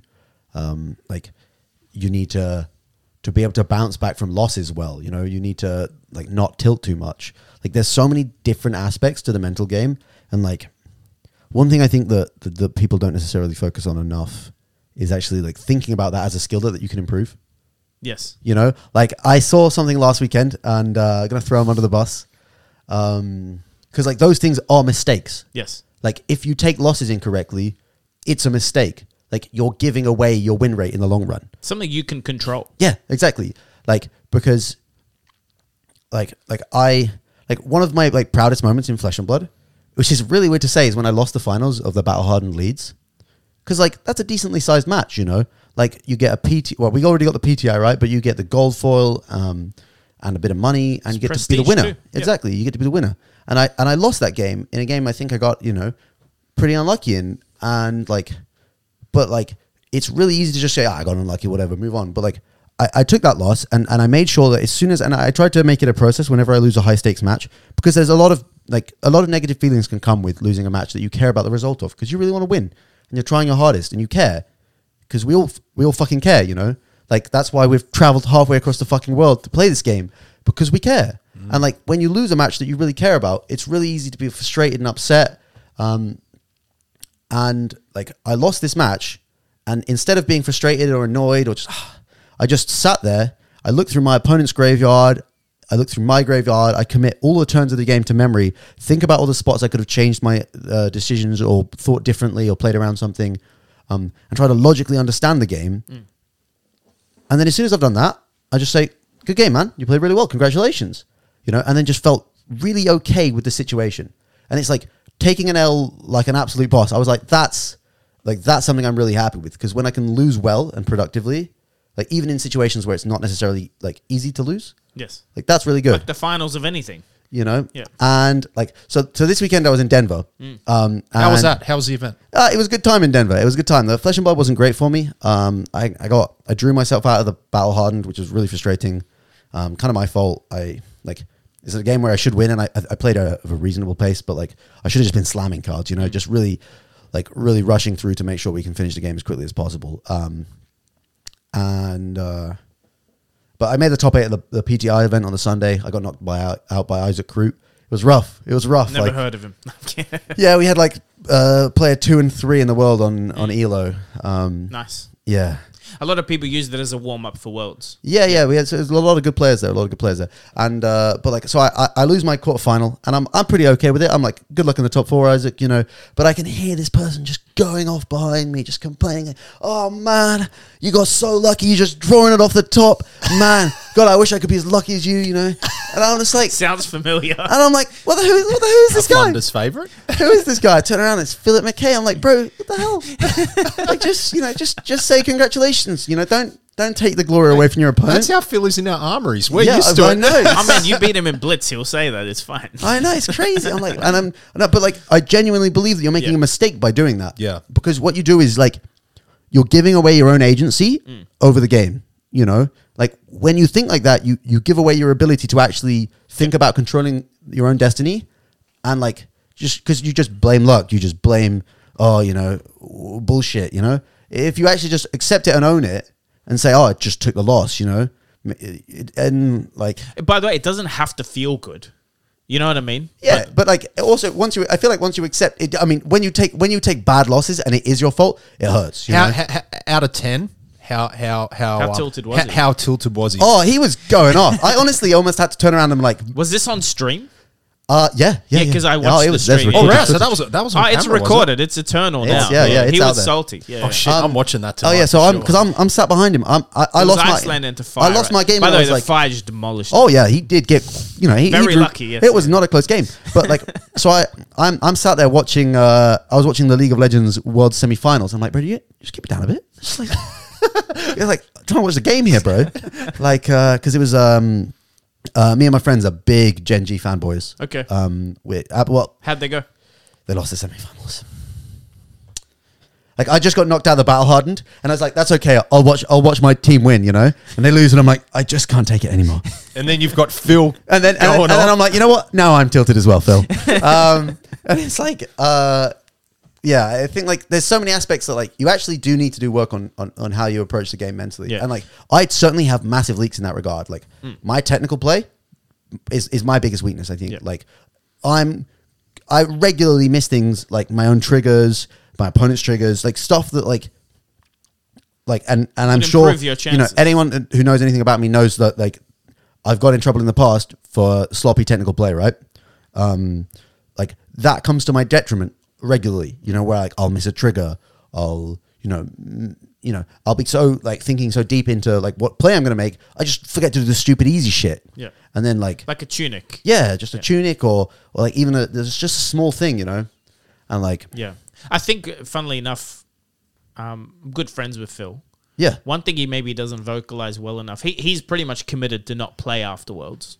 Oh really? Because he's an incredibly good deck brewer. very good coach. Like he definitely has a very good grasp on getting other people with better temperaments wins. Yeah. I'm serious. But he's open about that. He's even said it on the podcast. Like, he sees himself more as a coach than a player. Playing doesn't suit him. He's played since he was a kid, and he doesn't feel like... But I think that's part of it is his personality. Whatever it is, whether he's maths-driven or whatever, when he sees, like, super... Like, if in his head...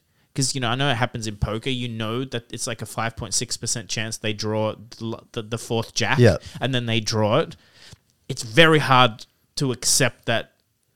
But the point that it was 5.6% means there was a chance. Yeah. And 5 times out of 100 is going to fucking hit you in the face. Yeah. But he does definitely struggle with that. He definitely can't. He hates losing to the maths, like to the variance, to off the top. But I think he, like what I'm saying is, and he'll hear this anyway, so I'm saying it to him. If you can find a way around that, you will just perform better. Do you know what I mean? Like, you can acknowledge that you have a problem with it, but acknowledging it and doing something about it will get you further than acknowledging it and not playing. Do you know what I mean? Yeah. He's not playing out of salt. He just wants to focus on being a coach. Like, he wants a team and he wants to be the coach and the deck brewer. And, like, he feels like he can make the best deck in the world, but he's not the best player. Which is fair to him. If he can do that, if he can focus on that, talking about teams, he would make a great teammate if he's not competing with anyone, because his pure focus is, how do I get Paul to win this event? You know what I mean? Yeah. That's great. That's and a good place to be. I want to make it clear, because I guess like you said, he'll listen. I don't mean to flame you. Like, because I realize my appearance on this podcast is just going to be like an hour long. People No. Man, that Matt guy was just flaming everyone. He'll be on Phil's the a cool podcast guy. in like I a week. Phil. He'll flame you right back. It's fine. He's a great guy. Good, very good guy. Yeah. Like, same thing. He's extremely generous with his time and info. Like, if he thinks he's got the best deck, he'll still talk to you about it. He'll still, you know what I mean? Like, he helps us all. Like, and I actually, I said earlier that I'm still looking for some snatches. That's what color? Red ones this time. Okay. Yeah, the normal ones. I mean, they'll be easy to get at a vendor. Probably, yeah. I can hunt for you. I'll be all right. But like, I'm down the line of looking at snatches because Phil was playing them this weekend. You know, in his Icelander deck, exactly. Oh, there you go. And he said he was really enjoying them, and Yes. I played them a little bit before, and they were all right. But then I just moved on to other things, and Phil was like, "Oh, the snatches were powerhouses for me this weekend. Like, really good into Fi, really good into Oldham." And I'm like, I'm gonna have to put a bit more time into that one. I'll give you an example. The Dory deck I played, I went to Singapore first, did pretty shit. It had Unified Decree and Sharp Eye, right? I didn't like Unified Decree, cut it for Pro Tour, and then went 6-2 in CC, only losing to Oldham's, which is fucking crazy at that level, I'm right? going to expose myself here. I don't know what Unified Decree does. Unified Decree, it's the crew attack reaction that no one really plays, but it's pay 2, give the weapon +3, and then it says banish the top card of your deck. If it's a attack reaction, you can play it this chain. Oh, right? okay, yep. So you pretty much want to know what's at the top before you play it, which I don't really play well that way. Like, because you play Eye in the deck and stuff. Sometimes it works, sometimes it doesn't. Just got to check My a few point is- cheeky foils in there, then you know. Get some of those cold foils you got. My point is, he built that deck, Yep. and it went very well. Yeah. Now, the reason I wasn't playing Worlds, I said this when you came in, I didn't earn it. I was 9-5 at Pro Tour. Other 9-5s got a PTI. I didn't because That's a shame. I was lower on the bracket, right? And I felt like Dory can't win it, so I didn't. And I'm not that good at drafts. I thought, no. I was testing Dromai out, thinking if I can get the older matchup down pat, I will play Worlds. I didn't like playing Dromai that way with the fatigue engine. I didn't like it. Phil sent me a list a few days ago. He goes, man, I built this Dory list. It actually shits on Oldham. No one knows how to play against it. Try it. I'm go, this can't work. He goes, try it. Jumped on Talishar 3 games in a row versus Oldham's, beat them all. Yeah, I saw you were looking for Oldham's, right? Yeah. And they just kept leaving. People keep, but they jump in, Viscera. I'm like, dude, did you read the title of the game? Yes. Restart, go again. Same Viscera guy. I'm like, dude, what are you doing? He's like, oh, I thought you didn't care. I'm like, Just buddy. one Levia player, just absolutely griefing you. It's like 6 times in a row, man. So you think this is the source, this deck? Well, because this doesn't land till Do you wish you were playing Worlds? No. Okay. But listen, man, I'm happy to fucking win a calling. It's Oh, fine. for I'm sure. gonna play the calling. Are you going to play this deck? Do you know what's in the deck? Findles, Fighting Spirit Red. Yep. Going full Michael Hamilton on that? Yeah, Wounded Bull, whatever it's called. Is that the new tech? You just you take a bad deck and you just put those 2 cards in it, and then you've got a great deck. No, but into Oldham, I can still swing my weapon. Yep. I can still do all that, but I can also block Arsenal and just Wounded Bull for 8. It's pretty good. And it works. because suddenly the Oldham's in a position where they have to block with 2 cards, which they never have to do with the sword swing, because the sword swing is like Crown, Rampart. They don't give a fuck about the sword. And all your cards can't be used efficiently, right, at that point? But that's the thing. Yeah. The raw output of my deck, I've said this many times, Dory has the worst raw output in their cards. Yeah. I need counters to make my deck overrate. Yeah. But you can't get counters against Oldham. But suddenly if I have 1 card that does 8, and I have 6 of them or whatever, like the 7s and... You know what I mean? Yeah, over the course of a Plus game, the you can Finder's build Fighting some- Spirit heals me because I'm usually lower life. Yep. Suddenly, I see enough attack defense reactions done by Oldham, then you go in for more sword swings and double... Okay, like, it works. It allows you to like build towards the end game that you're trying to set up. I need him within killing range, so he has to Yeah. throw cards at me. You just never get there. Yeah. And you spend 4 cards to try and get a counter, and he just unmovables or staunches. And That's you tight. I mean, that's kind of the same vibe that you run the Wounded Bulls and stuff in Icelander, Yes. because like, well, even if they're blocking out those attacks and just like blocking everything, You're- like, the fact you're that you're winning getting the 4 for trade. 8, 2 cards for 8 damage, like you're winning tempo, you're winning value Yeah. over those turn and cycles. I was beating the Oldhams with like 10 life to spare. Nice. Now, am I going to win every Oldham match? No, but at least I can. That's the Gives you an problem angle, with yeah. Dory. It Gives you an felt angle. like I couldn't, at least. And also, the big trick was ProTour. I didn't sideboard once. In any matchup, Didn't sideboard. that's crazy. Not even Null Rune. I'm like, bring it. Now, I would have sideboarded it to Icelanders and Kanos, just didn't Yeah. hit any. All the aggro matches, no sideboard. You submit 60 cards and no equipment. No, I had like Oasis Respite and stuff. Just didn't use them. That's fair. That's fair. And Does it's that mean you older- just misbuilt your deck, or you just had the perfect deck? I was feasting on aggro. Okay, yeah. I was Viserai, Briar, Phi, Dash. They were they're not easy, but again, people don't know how to play those into. They would sideboard wrong into it. When a Phi puts in D reacts, their deck is shit. a little bit. That's how it felt. Like they couldn't do. And anyway, it's that kind of thinking where it's not. I've never seen a Dory play. So now I have a shit ton more poppers into Dromite, which is a very hard matchup. Yeah, for me. much. You think? Yeah. Well, when they play it correctly, yes. Okay. You just, by the way, if you want to beat Dory as Dromite, summon no dragons for the first cycle. That's the trick. All you do is block, D-react, put your dragons to the bottom, make Build some Ash. Ash, yeah. And then, in one turn, you're going to bring out 2 Chromos, 2 Asvalize, and just fucking kill me, because I can't deal with 4. Like, I can deal with 2. You can't deal with 4. Never give me Ash Wings. Don't make the mistake of giving a Dory Ash Wings. It's stupid. Just don't give me anything to feast on. Yeah, because you farm Dawnblade counters off dragons, right? Yes. Oh god. Yeah, Yeah, because I guess if so you it's fine if you give me 4 targets, I'm fucked. if you keep playing dragons throughout the first cycle, then you're My just going to Dawnblade's get a up 10. to you're like up. But if oh, you I'm give on, me none, Yeah. and all you're doing is literally, if you see a Centipie or a Ember Maw, swing with it and pass. That's it. little sweeping blow. Yeah. Little, But mainly you're having D-reacts to just stop my Also, D-reacts are Dory's bane of existence. Like I spend 3-4 cards to get my Dawnblade, try and go over your attack. If you just staunch it, it's over. Yeah. No, very good. Should I be playing Wounding Bull in Briar? No, see, but Briar doesn't Good have. question. I don't think so. What we're saying is, see, Briar already the card values. You have the attacks. Yeah. Yes. Well, Dory, it's 1 for 3. Everything's 3. My attack reaction's 3. 3 is a shit number in Fab. They're very easy to play around. Yeah. Yeah, that's the issue. Yeah. I don't think Wounded Bull is the new tech. No. But my deck needs that higher rate. Yeah, I can to see even it. have a chance. In the same way as Icelander, it makes a lot of sense. It's really smart. Yeah, Yeah. it's really smart. He's very good. And it might be better to have someone like that in the community that's purely focused on this. Like, you know what I mean? If you can hyper focus on just tech and brewing and getting very good players in, and it's your name on the team, it's not a bad place to be. Yeah, and like I said, so the original point was like, there's so many different aspects of like mental game that like you do need to work on, and that like I think I'm like decent at a lot of those things. Like when I look back at the Pro Tour, like one thing that I'm really, really happy with is because I think I played really, really well in the top 8, I think. Like I made one really costly mistake with losing my channel mount heroic. Just forget my channel, like do all the work, get the third, the triple earth card in my pitch to get my channel around a third time, then just forget the trigger and throw it in the bin, right? Just classic, like technical mistakes that cost me massively, right? But my situation in that game was so fine that it didn't really matter. But like, but like, apart from that, like I think I played the top 8 really cleanly.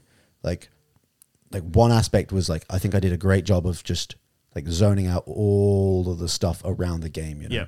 Because like if you actually logically think about what you're doing in that moment, like you're like, oh, actually, no, wait, there's like 20 grand on the line. I'm playing in front of like 1,000 people online who are like desperate for me to make some stupid mistake so they can hate me. There's like 100 people watching. Like my mum's watching at home. Like, Yeah. like you could mess up at any moment. It's like, it's really quite stressful, right? But like, I think I just like, and I was really grateful that they had noise cancelling headphones. Yes. Smart. Because like, as long as you just looked at your opponent and just thought exclusively about the game, it was like we were in our own little bubble. Yeah. Like it was easier to focus than like Yes. even just a normal game when you're playing out. Yeah, because you can hear. Yeah, because You can hear Phil raging. And yeah, you got Phil raging. You got Shamir, my opponent in the semi-finals. He's a classic in the UK. No matter where you are, you can hear him talking to his opponent. Just no matter what table you're on, he's just there, just going off, and you're like, I am. Despite being quite a talkative and loud person outside of the game, like I'm a very quiet person when I play. Yep. I'm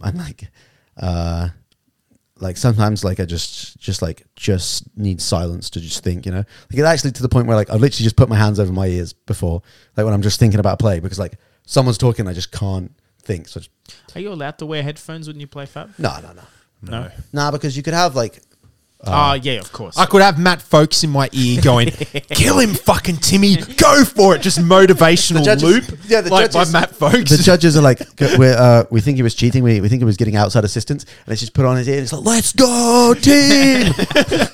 It's on a loop. Any last thoughts, Tall Timmy?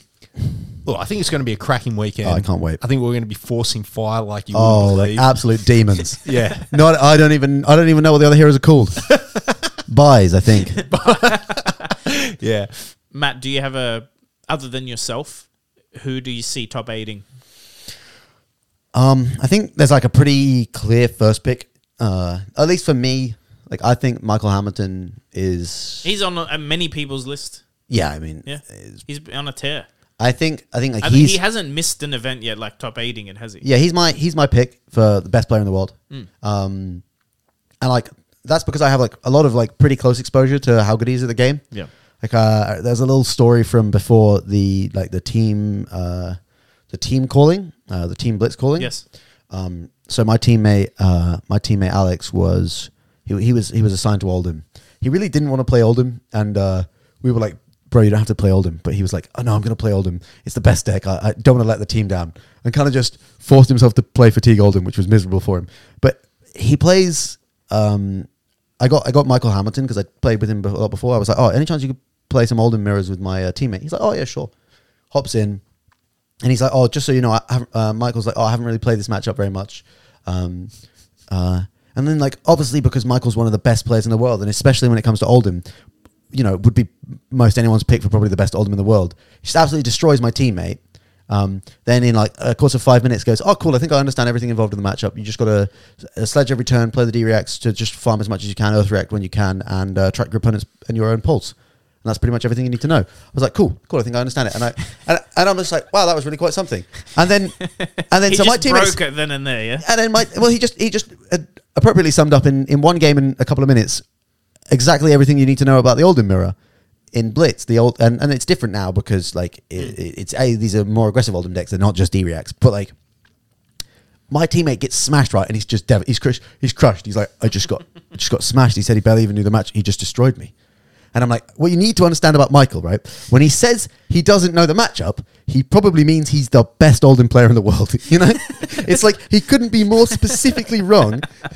Like he couldn't have been more like inaccurately humble in this situation, you know. But like I have a lot of exposure to Michael. Yeah, but to his level, he probably is thinking, I haven't spent enough time doing this. Oh, there's still a lot to learn. But it's more than most people have spent doing. Yeah. So like I really rate Michael, and I think everyone does. I think is I think he's appropriately it's rated. not going to be a surprise if Michael Hamilton's in the top 8. You'd be like, yeah, of course he is. Like it won't be a surprise. What I'm hoping for is some surprises. It's going to be awesome. Yeah. I hope. Especially adding the Blitz thing it's a dark horse thing. I right? love Blitz. Yeah, I'm a big that Blitz will fan. bring different players in. I think so. I think it can. so. It has. I would love to see. I'm a big Blitz fan. Honestly, Honestly, I saw so many people complaining about Blitz at Worlds. They're like, it's not a competitive format. It's going to ruin the tournament. Like, just shut up, bro. Play some Blitz. It's fun. You know, just get slamming. Get slamming. Like, Nick Butcher loves Blitz, and I'm backing him for top 8. Australia's best player. He's on another level. And he's coming off confidence. I think that's something Nick... new Australian he national went into champion. Australian Nationals #1. Yep. I think he was the top seed in CC. Yep. And got shafted in TOA draft. Like, the people near him basically cut him off. Yep. Whatever could happen in that, where you just end up with a non-starter it's deck. draft. Sometimes you have a bad deck. Yeah, and he bubbled at 10th. But he was, like, undefeated in CC. Remember that was, like, 8 rounds of CC or 7 or He's whatever? playing Oldham, was he? At that... No, It was not back then. It was the Viscera. he it was might the, have been on Oldham. Hayden won it on Viscera. It was like the Briar format. Yeah. Yeah, I'm trying to remember what Butcher was on. Probably Oldham. Yeah. Okay. Either way, his confidence took a big hit. Yeah. Because he was definitely on track to win. It's the draft that he couldn't get. And then he won the last one. Yeah, and He's our Aussie champion now. Yeah, he was like because he had I think he had some like decent result at PT1. I think he fell just short of the top 8, right? Like a top 16 or top 32 at and PT1. you know, his team all a national. Yeah, and they're all banger. Yeah, I mean that was the most ridiculous thing, right? Just like 3 out of 3. Yeah, Tarek,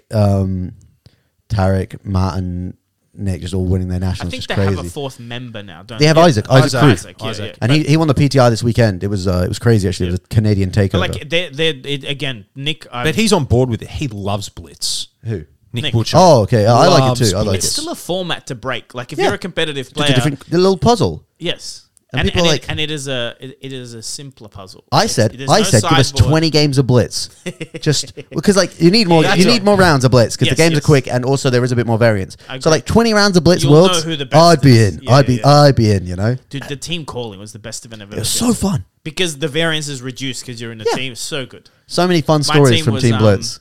Dash, Dory, and Oldham. Dash, Dory, and Reiner. And we came 16th? I think we came. Nice, 12th or nice. 16th. I have a classic story from our team calling. We sit down, right, and the people are speaking German across from us, and the guy in the middle says a sentence that ends in something that sounds like "chain free win," and we turn to our teammate who's Austrian, our third teammate, and he goes, "Did he just say that Big chains shout a out to free Alex. win?" And he goes, "Yeah, that's pretty much what he said." Yeah, and we're like, "Brilliant, brilliant," and then obviously loses. You know, it's just like it's stuff like That that. happened twice to me because it was Prism. I was Dory in the middle. Yep. My first 2 matches were Prisms. And they were like, "Oh, and it's one free." of them said sorry. Just demolished I had them. that happen earlier today in testing. Like, Yeah. I was playing Icelander into Oldham, and my housemate goes, someone's like, "Oh, how are those games going?" And then someone watching goes, "Oh, Matt's getting absolutely smashed." And then someone's like, "Oh, how did those games finish up?" And I go, "Oh, 2-0'd. Yep." Oh, yeah.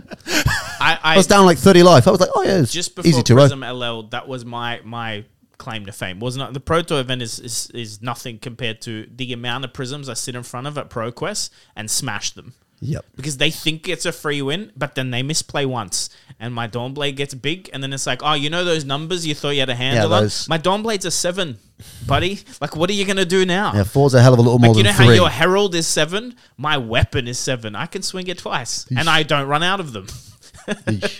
Yeah, very, there's no zero chance matchups. People I forget agree. that. And if you're good at your deck, you have a chance. I think there was one. What's that? I think like so I won in ProQuest season 1. I found the smallest ProQuest in the UK. Smart. Like everyone, like there was a ProQuest in sort of the middle of the country, and then there was another one about an hour away. That basically everyone that wanted to do a double sort of hit those two. I drove like 2.5 hours to the first one, and then instead of going like the hour to the next one, I drove another 4 hours in the wrong direction. All the way now 6 hours from my house to the easternmost point in the country. Yeah. I don't know how they got us a ProQuest. Lovely store it was at, but like they didn't have a big community there, right? But like it was literally the most eastern place. I assume the LSS guys were just like dropping pins on a map, and they were like, there's a store over there. We need one in the east. And it was 13 players, and I'm 3-0, and in the last round of the 4 rounds of Swiss before cut to top 4, I played an Oldham, and I'm like, I'll concede. He's like, really? I'm like, yeah, I'll see you in the top 4, buddy. Good luck. And so I'm playing Prism, and in the top 4, I play Prism, and I win with like 38 life. And in the final, against Oldham, I play Prism against Oldham. win with 38 life. And then in the finals, again, I play against Oldham. And I won with like 32 life. Yes, That same guy that I beat him in the top four, and then a different guy in the final. Okay. And it's like those matchups. Or a Prism into Oldham did not feel like, And they didn't have. They were like no go again Oldhams. Like no tech. You just. But that's what I was gonna say. I do believe if you built an Oldham deck to beat Prism, You could find wins. Yeah, but then you may not be beating everything you're supposed to be. Yeah. No, but what I mean by zero is there's some very listen. Oldham into Dory. Dory feels like it can't win. I have one, but I get very lucky, and they brick is how I win. And you've got to find your angle. Yes. Yeah. Which is hopefully Phil might have found. I don't think there's any anymore. There's no like 0%ers anymore. No. Certainly not. That's when a healthy meta feels, because you could bring Ryan out of Worlds and you shouldn't like 0x. You know what I mean? Like You could. You could. Someone has to. Yeah, but you sit in front Not of an me, Oldham baby. as Not, Rhino. not bring in Rhino or not OX. No, not they are the cash rounds. Okay, they're not okay. Whoever's going to get in the top 8, so be it. Those 5 rounds of Are the blitz to cash me rounds, are yeah. the cash rounds. Oh, so nice. they're the rounds that the Timmy could possibly sneak into top 64 and So I've cash. given him one of the 6.9 year Rudy dice Huge. to roll his scabbies with. Oh no. I barely roll them. I want to hear you yell scabbies. I want to hear it. I only roll scabbies like in 5 rounds. I'll probably roll it twice. Okay. I beat him in a skirmish where he was clearly going to win and he rolled a 1. Oh, no. And I just won. Yeah, I don't. I'm so Greedy. I don't get tilted, but I'm greedy Timmy. Okay. So I have to play a Rhino Because he was deck. already winning. Yeah. So I've got no Like, why RNG roll in him? this You Rhino win. deck. Okay. If I get tempted with RNG, I'm doing it every day of the week. You gotta have fun, right? And then when I miss, it Go off crushes there. me. That's your weakness. It crushes my me. my tilt weakness, and I definitely because like I definitely have them is draws. Yeah. Honestly, I got a draw the other day. I honestly I probably was a bit less than the most polite. No, like I wasn't terrible, right? I didn't go off, but I was just. I probably was less than like the most gracious I could be. I was because I don't know, draws in this game. That's my weakness, right? That's the one thing. Gave that, like, the 2 fingers. Nah. There was nothing. It's nothing like that. Look, is there I just when I'm a strong believer that when you win or lose, you should just shake your opponent's hand, say good game, and move on from the I game. definitely don't take it away from them yet. Yeah, I mean, no one was taking anything away from each other in this game. We just, I just felt like I'd, the quote unquote been injustice, and because like I was going to probably win the game, and I, but whatever. There was my, it's a draw. That's how the game ended. Can I Accept it and move on. I have this theory where sometimes this stuff like take backs and shit. Yep. I have a theory that if you just have that conversation immediately while you're presenting decks, you go, listen, no takebacks. Like, don't ask me if I miss a tunic. I missed. You know what I mean? Like, especially with friends, I find is the issue because there's like social pressure. You sit in front of, and I feel like draws are the same. If you sit in front of an Oldham, there's some logic I think with high stakes. Go, look, I'm going to play fast. I don't want to have a draw, which I'm sure you don't either. But I'm telling you now, I'm going to call the judge immediately, round 1, if I think you're tanking too. Like, because I think you're putting pressure on fairly rather, you know what I mean? Like, does it feel shitty to call a judge 20, 30 minutes in? Because you don't, like, it's pressure. But I feel like if you warn someone, like if I was on Oldham and someone sat down and went, look, if you play so I'm calling the judge, I do not want to draw. Yep. I would play quicker. I'd be like, you know what? Like, we both just agreed to play quick before there's anything. Yeah. Do you get what I mean? Yeah, I mean, and like I said, the draw thing it's mostly like it's like one of those ones where like I felt frustrated, but like if I'd been actively faster, we would have got the game done, and it would have been fine. Like I needed to be quicker and more fluid and more practice with my game actions. And that's like ultimately like what you just need to take away from basically every game you ever play is that there was things you could have done better, win or lose. You could always have played cleaner, played quicker, played. You could have considered more things that you didn't actually think about, and there was like, even if it wouldn't have changed how you played, there was more information you could have thought about in your decisions that would have made higher. Even if you wouldn't have changed the decisions you made all the perfect plays. There was ways you could have thought better. Sure. So like More efficiently. Yeah. As well. Well, I've got one last final word. One more. Mrs. Foulkes, I'm taking care of your son. Big shout out. Don't worry. She's a big fan of yours too, Timmy. Yeah. Thank you very much, Mrs. Foulkes. G'day from the tall Timmy. I'll be looking after Matthew here in San Jose. Don't you worry. He's in good hands. Don't you worry. All right. Thank you very much for having me on, guys. An absolute pleasure. Yeah, pleasure. It's been awesome. Good luck. I hope we're on the same draft table. We'll have a lot of fun. I don't. All right, guys. See you in the next one. Woo!